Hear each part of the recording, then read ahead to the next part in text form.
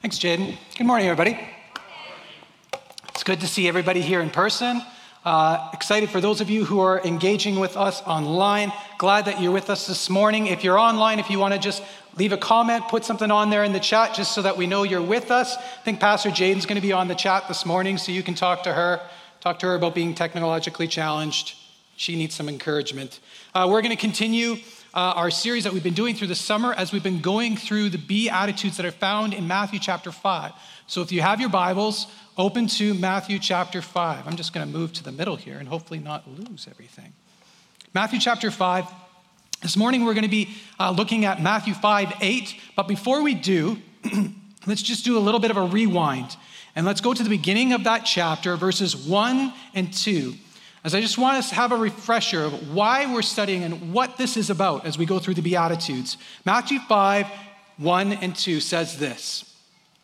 And seeing the multitudes, he, meaning Jesus, went up on a mountain. And when he was seated, his disciples came to him. Then he opened his mouth and taught them, saying. So I want to pull two things out really quick to help set up the platform for these Beatitudes we're talking about through the summer. Two things we notice in these verses about Jesus, as these verses might not seem important to you, but two things I want to pull out. Number one, the setting that Jesus chose for this sermon. If you've been in church for a while, you're probably familiar. This is called the Sermon on the Sermon on the Mount. Jesus chose a mountainside to preach this sermon. He wasn't in a synagogue, he wasn't in a church, but Jesus chose a mountainside to preach this, what is called the most famous sermon in history. Now, for those of you who are familiar with a little bit of Old Testament history, can you think of any other time that God communicated with his people on a mountain? Anybody? Yeah, shout it out. Moses, right. When the Old Testament Israelites were given the first commandments, the 10 commandments from God, the law of God. This was given again on a mountain. So here we have Jesus now. In your Bible, you have an Old Testament and a New Testament. Essentially, a new covenant, a new agreement with God through Christ. And Jesus is now giving the new law that is going to rule for his people. No longer the Old Testament, we have a new mountain, and God's giving this new law to his people. So that's the first thing. The setting is on a mountain. The second thing we see is that Jesus, it says specifically here, Jesus sat down and began to teach them. Now, why would this New Testament author spend the extra little bit of time to make sure that he specified that? Well, I want to clue you into something. See, can you imagine trying to speak to a large group of people? Even here today, when I have the add-on of having a microphone and speakers so you can hear my voice, I'm still standing up to be able to talk to you.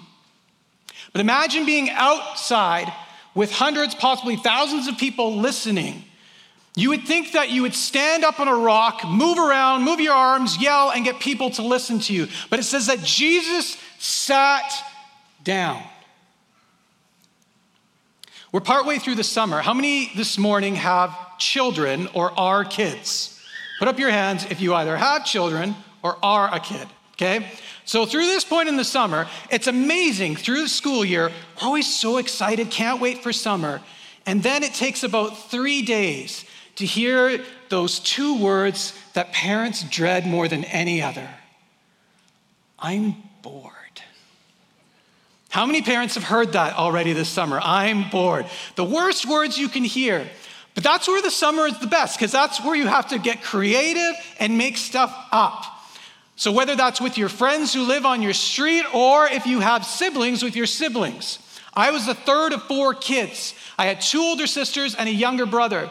Me and my younger brother loved playing sports. We loved making up games. You know, you play kingdoms and you fight swords and you wrestle. But I had a sister who did not like those things. And parents, you probably know this. In every family, there is a boss. There are lots of opinions and lots of desires, but usually within a sibling cohort, there is one child who tends to take the crown of the boss. They are the bossy kid. How many of you parents know that you have a bossy kid, right? Okay. Feel free to call it out. Carla, shout it out. All right. My sister was the bossy kid in my family. And we wanted to play other things, but do you know what we always ended up playing in the summer? House, where she was the parent and forced us to eat made-up food like boiled water with grass. Or court, where you had to settle agreements and she was the judge, right? We all know that person that uses power to try and bully and push people over. Jesus was anything but that. We see here that Jesus chooses to sit. He sat down to teach the people. Throughout the New Testament, one of the things that is often spoken about Jesus as people came and heard him teach was how he didn't speak just with power, but Jesus spoke with authority. Jesus had no need to bully, no need to puff himself out, because Jesus knew exactly who he was. He sat down as if a king sitting on his throne, now giving the new rules to his kingdom. The Beatitudes are Jesus' instructions for the members of his new kingdom. And for every one of these 8 Beatitudes that we've been going through, there is first a responsibility, and then correspondingly, if you follow it, a blessing that comes with it. So this brings us to our verse this morning that we're going to look into. Matthew 5:8, if you want to read it with me. It says this: blessed or happy are the pure in heart, for they will see God. Heavenly Father, I pray that you would open our hearts to hear from you, to receive from you. And I pray for those in this place, for those who are watching this online, may we experience you in this time right now. In Jesus' name I ask. Amen. All right, so let's break this verse down. Blessed are the pure in heart. Interesting. As Jesus lays out the rules for his new kingdom, one of the first things we see is that Jesus' concern is not simply about the behavior of his adherents, about the members of his kingdom. Because Jesus' passion is not about changing your behavior. It's not blessed are those who look good on the outside, those who say the right things or don't overtly break too many rules. Jesus is not simply concerned about the superficial cleanup of our behaviors. Jesus is concerned with the heart. Now, maybe some of you have had a different impression of Christianity. Perhaps this is your first Sunday coming to a church in a long time or ever. Or maybe you're listening online and this is the first time and you just felt tweaked. You wanted to see what this church thing was about. And your impression of Christianity is anything but this. Your impression of Christianity is that it's superficial and it's hypocritical, because you've seen people who are exactly that. Just people trying to force you to behave in a certain way and manipulate you. Don't do this, don't do that. Really only concerned about looking good on the outside. How many of you were alive and present and can remember the early 1990s? You're all lying. Okay. Most of us, okay? Don't make me feel alone here. All right, the early 1990s, not exactly the greatest era of music when you rewind. There's Vanilla Ice, MC Hammer. But there was a group in the early 90s. How many of you can remember a group by the name of Milli Vanilli? Yes, Milli Vanilli. Okay, Wanda loved them. For those of you who aren't familiar, maybe you weren't around and you're like, what on earth is he talking about? Milli Vanilli was a group out of Germany. Manfred, I don't know, them being German, I don't know if you were really into Milli Vanilli in the 90s. Germany does not have a good reputation. Any of you who are German, you need to talk to me, because the only thing I know about German music is I know polka, I know Milli Vanilli, and I know they like listening to David Hasselhoff. That's it. So anybody from Germany, please fill me in if there's other musical genres available. But they were from Germany, and they actually won a Grammy. These guys won a Grammy, but it was one of the greatest cases of fraud in history. They actually never sang on their album. It was other people who sang, and they lip-synced all their performances and pretend that was them who sang on the album. They were both models and essentially just sold this group.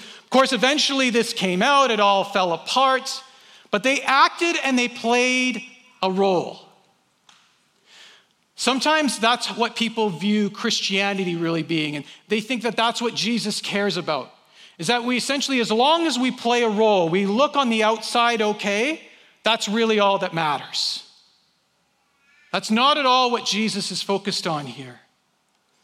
The aim of Jesus is not to reform the manners of society and culture or an individual, but to change the actual hearts of sinners like you and me. So, for example, Jesus would not be satisfied with a society that simply said no one committed adultery. As great as that is, that there was no actual adultery committed. But we see in the New Testament that Jesus goes beyond that. In Matthew 5:27-28, Jesus says this, "You have heard that it was said you should not commit adultery, but I say to you that everyone who looks at a woman lustfully has already committed adultery with her in his heart." Jesus is concerned about so much more than simply modifying others' behavior. Jesus wants deep transformation. He wants a pure heart. So what exactly is a pure heart? What does the Bible mean when it talks about the heart? Usually when the heart is referred to throughout the Bible, it can be metaphorically referring to three different things. And I'll mention these really quickly. The first is this, your emotions. So John 14:1 is an example. Do not let your hearts be troubled. The second thing is your intellect. This is Mark 2, verse 8. Why do you reason about these things in your hearts? Or Hebrews 4:12 states that God is the discerner of the thoughts and intents of the heart. And then finally, the third thing, I like how Warren Wiersbe summarizes and phrases this and how the heart can be represented in the Bible. He calls it the volitional function of the will, or the process by which an individual decides on and commits to a particular course of action. Daniel 1 verse 8, but Daniel purposed in his heart that he would not defile himself. So put simply, the heart can be what you feel, what you think, and the motivation behind what you do. The heart is what you are. In the secrecy of your thoughts and feelings when no one else but God knows. It is the master control area of your life. And it is here that salvation is experienced. God is passionate about your heart. As 1 Samuel 16:7 says, man looks at the outward appearance, which is why so often we structure that. It's why it's such a slippery slope for those who practice religion to fall into just doing practices that make it look like our life is together, to make it look like we're holy, to make it look like we're disciplined and we're different. Man looks at the outward appearance, but God looks on the heart. So why does God care about the heart? Why is Jesus speaking to this? Proverbs 4:23, above all else, guard your heart. Why? For everything you do flows from it. Just like your physical heart pumps blood to every organ in your body, and with that gives nutrients that are needed for life and sustaining life. Spiritually, your heart is where everything outflows from. If you thought about it this way, imagine you went to a hospital room and someone who was dying from cancer was in their hospital bed. You looked at them, they were sickly and pale, hooked up to machines. Clearly, life was slipping away. And you had a professional makeup artist come in, though, and they colored all their skin so it brought vibrancy back to life. It made them look healthy again. They made them look alive. They perked up their eyes. They made them look like they were healthy. Yet the cancer was still inside, killing their body. Even so, God doesn't simply want to cover up the cancer of your life and your soul just to make the exterior look good. God wants to free you into your calling and completely transform you and to the life he's made you to live. Jesus taught that what is inside of you is eventually what will come out of you. So he doesn't simply focus on the exterior, the behaviors of your life.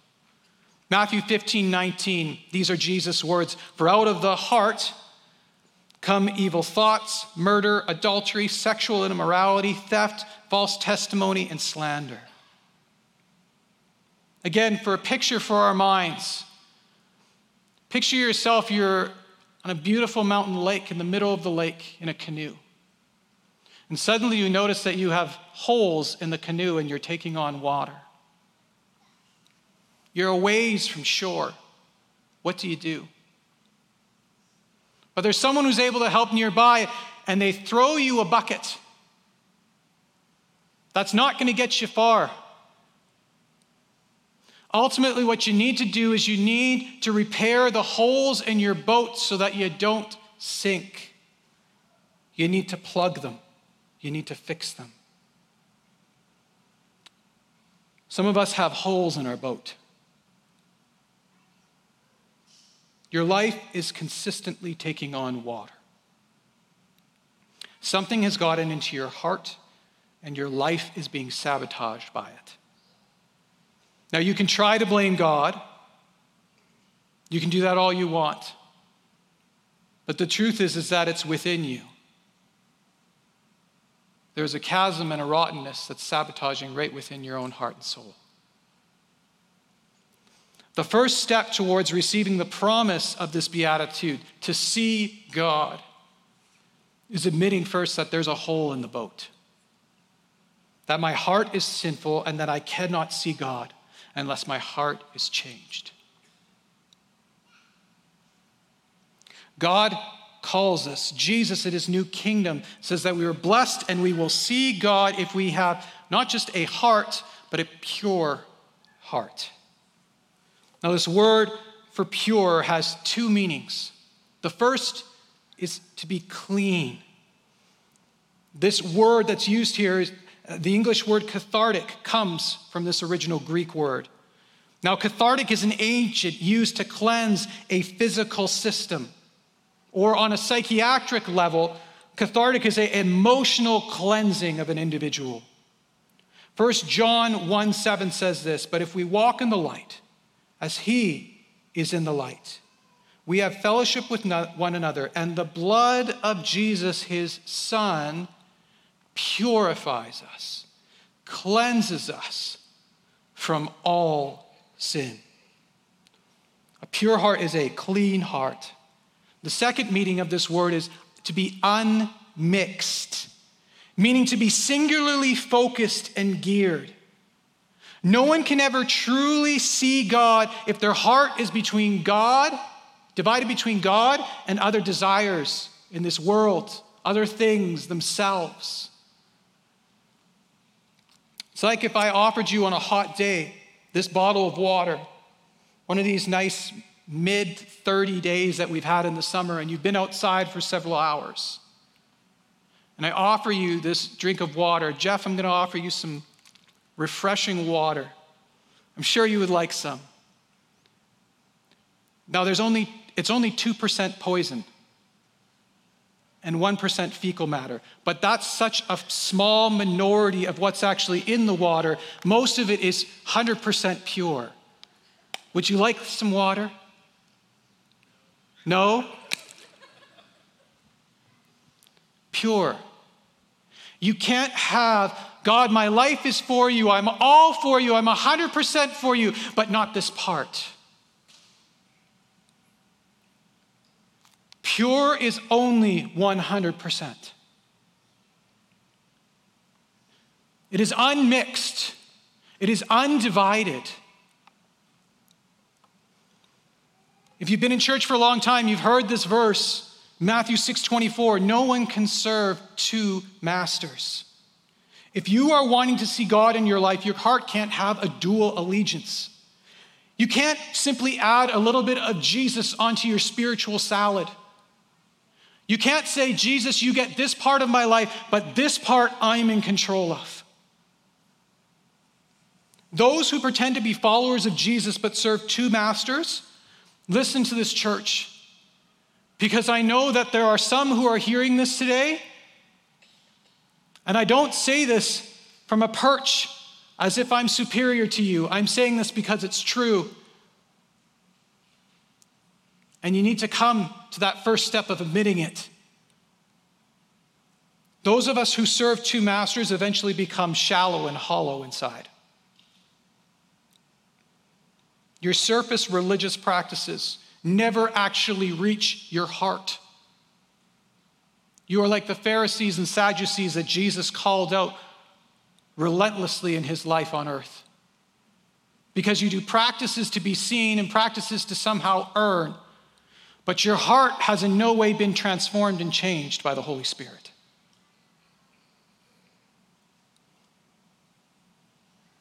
And with that, the reality of constantly playing pretend and trying to act, you get tired of playing the part, and your life is exhausting. You can imagine Milli Vanilli for years, because it went multiple years. They were only super famous for a short while, but that lie went on. Can you imagine living that lie constantly worrying about it coming out, constantly having to keep it up?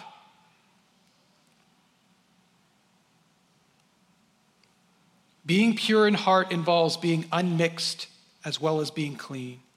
The basic idea is that of integrity, singleness of heart, as opposed to duplicity or divided heart. Now, so some of us, if we go, yeah, I get that, but again, we're looking at 95% of my life, I can do that. But 100% sounds impossible. When we invite Christ to forgive us our sins and lead our lives, he does more than merely wash away our sin, as amazing as that is. But the Bible tells us it goes beyond that. It says he gives us a new heart that wants to focus wholly on him. Ezekiel 36:26 says this, I will give them a new heart to know me. Ezekiel 36:26, I will give you a new heart and put a new spirit in you. Jeremiah 24:7, I will give them a heart to know me, that I am the Lord. Finally, the words of Jesus, again, as part of his new commands, his new rulership for his new kingdom. You shall love the Lord your God with all your heart. Not 95, all of it. So we're to love God with all our hearts. Blessed are those who are pure of heart. Here's the promise and the blessing. For they shall see God. Seeing God is the highest possible joy that can be experienced. I don't know what your perception is of God. I don't know what your feeling is about it. I don't know if you believe that God is a cosmic bully and the idea of seeing God is petrifying to you. But seeing God is anything but punishment. For those who know him, it is the greatest joy that could possibly be experienced. I like how John Piper breaks down what does it mean to see God. And so I'm just going to steal from him because he does this so well. Really quickly, 3 things. What does it mean to see God? The first is this. It means to be admitted into his presence. It means to be admitted into his presence. Now, imagine you had to book an appointment with your dentist. Now, you book your appointment to see your dentist. Brian, if you went in to see your dentist and you sat in the office, would you be happy if they just sat there and the receptionist said, okay, and she spoke on the phone and said, this is what your dentist said, you can go home now? Brian's putting his thumbs up probably because he doesn't like the dentist. But if you have a sore tooth and you have to get it fixed, would you be happy with just sitting out in the waiting room? Of course not. Would you be happy if your daughter was allowed to go in and she talked to him and then she came out and she could tell you what the dentist had to say and said, okay, I'll do it for him now? Probably not. We shall see God. You will be admitted into his presence, not his waiting room, not you will be allowed to hear about God and have someone else who's seen him firsthand and they'll tell you about God. But blessed are the pure in heart, for they themselves will see God. Be admitted into the very throne room of God. When we receive Christ into our lives, even in this life, we have direct access to God, not through other people, but directly to him, through the Holy Spirit. And in the life to come, we will be welcomed into his very throne room. To see God means we get to be admitted into his presence. The second thing is we get to be awestruck by his glory. We get to have a direct experience with the holiness of God. Seeing God means not only being admitted to his presence, but also being awestruck by a direct experience of the glory of God. If you've ever had a real, true encounter with God, the holiness of God, that doesn't leave you. There is an awness to God. You get a direct encounter with God and to be awestruck by his glory. Finally, number 3, to see God means to be comforted by his grace. If God shows his face in your life, in my life, we are helped simply by being in his presence. And as 2 Corinthians 2 tells us, he is the God of all comfort. Some of you have been walking through such difficult challenges, and truthfully, there are no words that will comfort you. Some of you have spent hundreds and thousands of dollars on counselors, and there's nothing wrong. There are great people with giftings that have received those from God to be able to give good, wise counsel. But truthfully, it can't reach the depth of the pain and the hurt that you have. Because what you really need is you need an encounter with the God of all comfort. When Jesus promises the reward of seeing God, there are at least 3 things that are implied. We will be admitted to his presence, not just kept in the waiting room, not just expected to glean off of someone else's personal experience. We will be awestruck with a direct experience of his glory, and we will be helped and comforted by his grace. Blessed are the pure in heart, for they shall see God.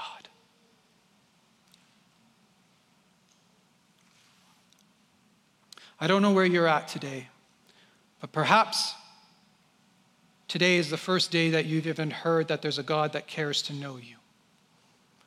Not only does he care to know you, but he gave his own son, Jesus, to die on the cross for you so that the sin in your life, the holes in your boat, the chasms in your heart, the stuff that has brought death and destruction in your life, he is able to both forgive and wipe clean and give you a new heart. And even in this life, you can experience it. And beyond this life, have eternal life reunited with God, the one that you were always meant to be united with. The Bible tells us that it's simply a matter of receiving the gift that God has already given. It is confessing with our mouth, believing with our hearts that he is God.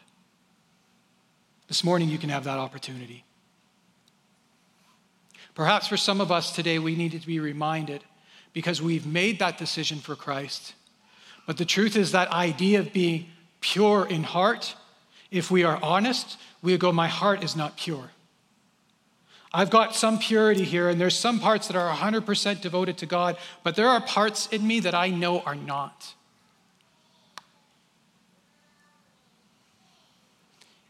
We don't even have within us the capacity to give ourselves a pure heart. But we can turn to God, receive his forgiveness, and again, he gives us the ability to have a heart that wholly, solely desires him. I'm going to ask for those who are here present in person this morning if you'll stand. So we're going to close in prayer. And just before we do, I want to read this passage. These are the words of David, Psalm 51, 1-3. And I pray that these words, if you want to close your eyes, this will be part of our prayer. And this morning, if you find yourself in that boat, as I read these words, agree with them as your own to God. Create in me a clean heart, O God, and renew a right spirit within me. Cast me not away from your presence, and take not your Holy Spirit from me. Restore unto me the joy of your salvation, and renew a right spirit within me. God, thank you for the promise of the ability to be able to see you. It's something we yearn for and long for. And I pray for those this morning who have maybe never made that decision, those watching online, those in person today, God, that they could just simply make that confession, something like this. If that's you today, you can say a word similar to mine. Dear Jesus, I believe you are God. I want to be part of your new kingdom. Thank you for paying for my sin. I want to receive your forgiveness. I want to receive the new heart you have for me. And I want to live for your new kingdom. Help guide me. Help me to know you. And help me to live for you, I pray. God, help all of us today. Make our hearts clean and pure before you that we can bring you glory and make you known. Help us to see you today, to personally experience you. Lord, in our homes, tonight as we go to sleep, God, as we talk to you, as we pray, may we experience you. May we be awestruck by your glory. May we hear you. And God, may we experience the comfort that comes in your presence, I pray. In Jesus' name. And if you agree, say amen. Amen. Amen.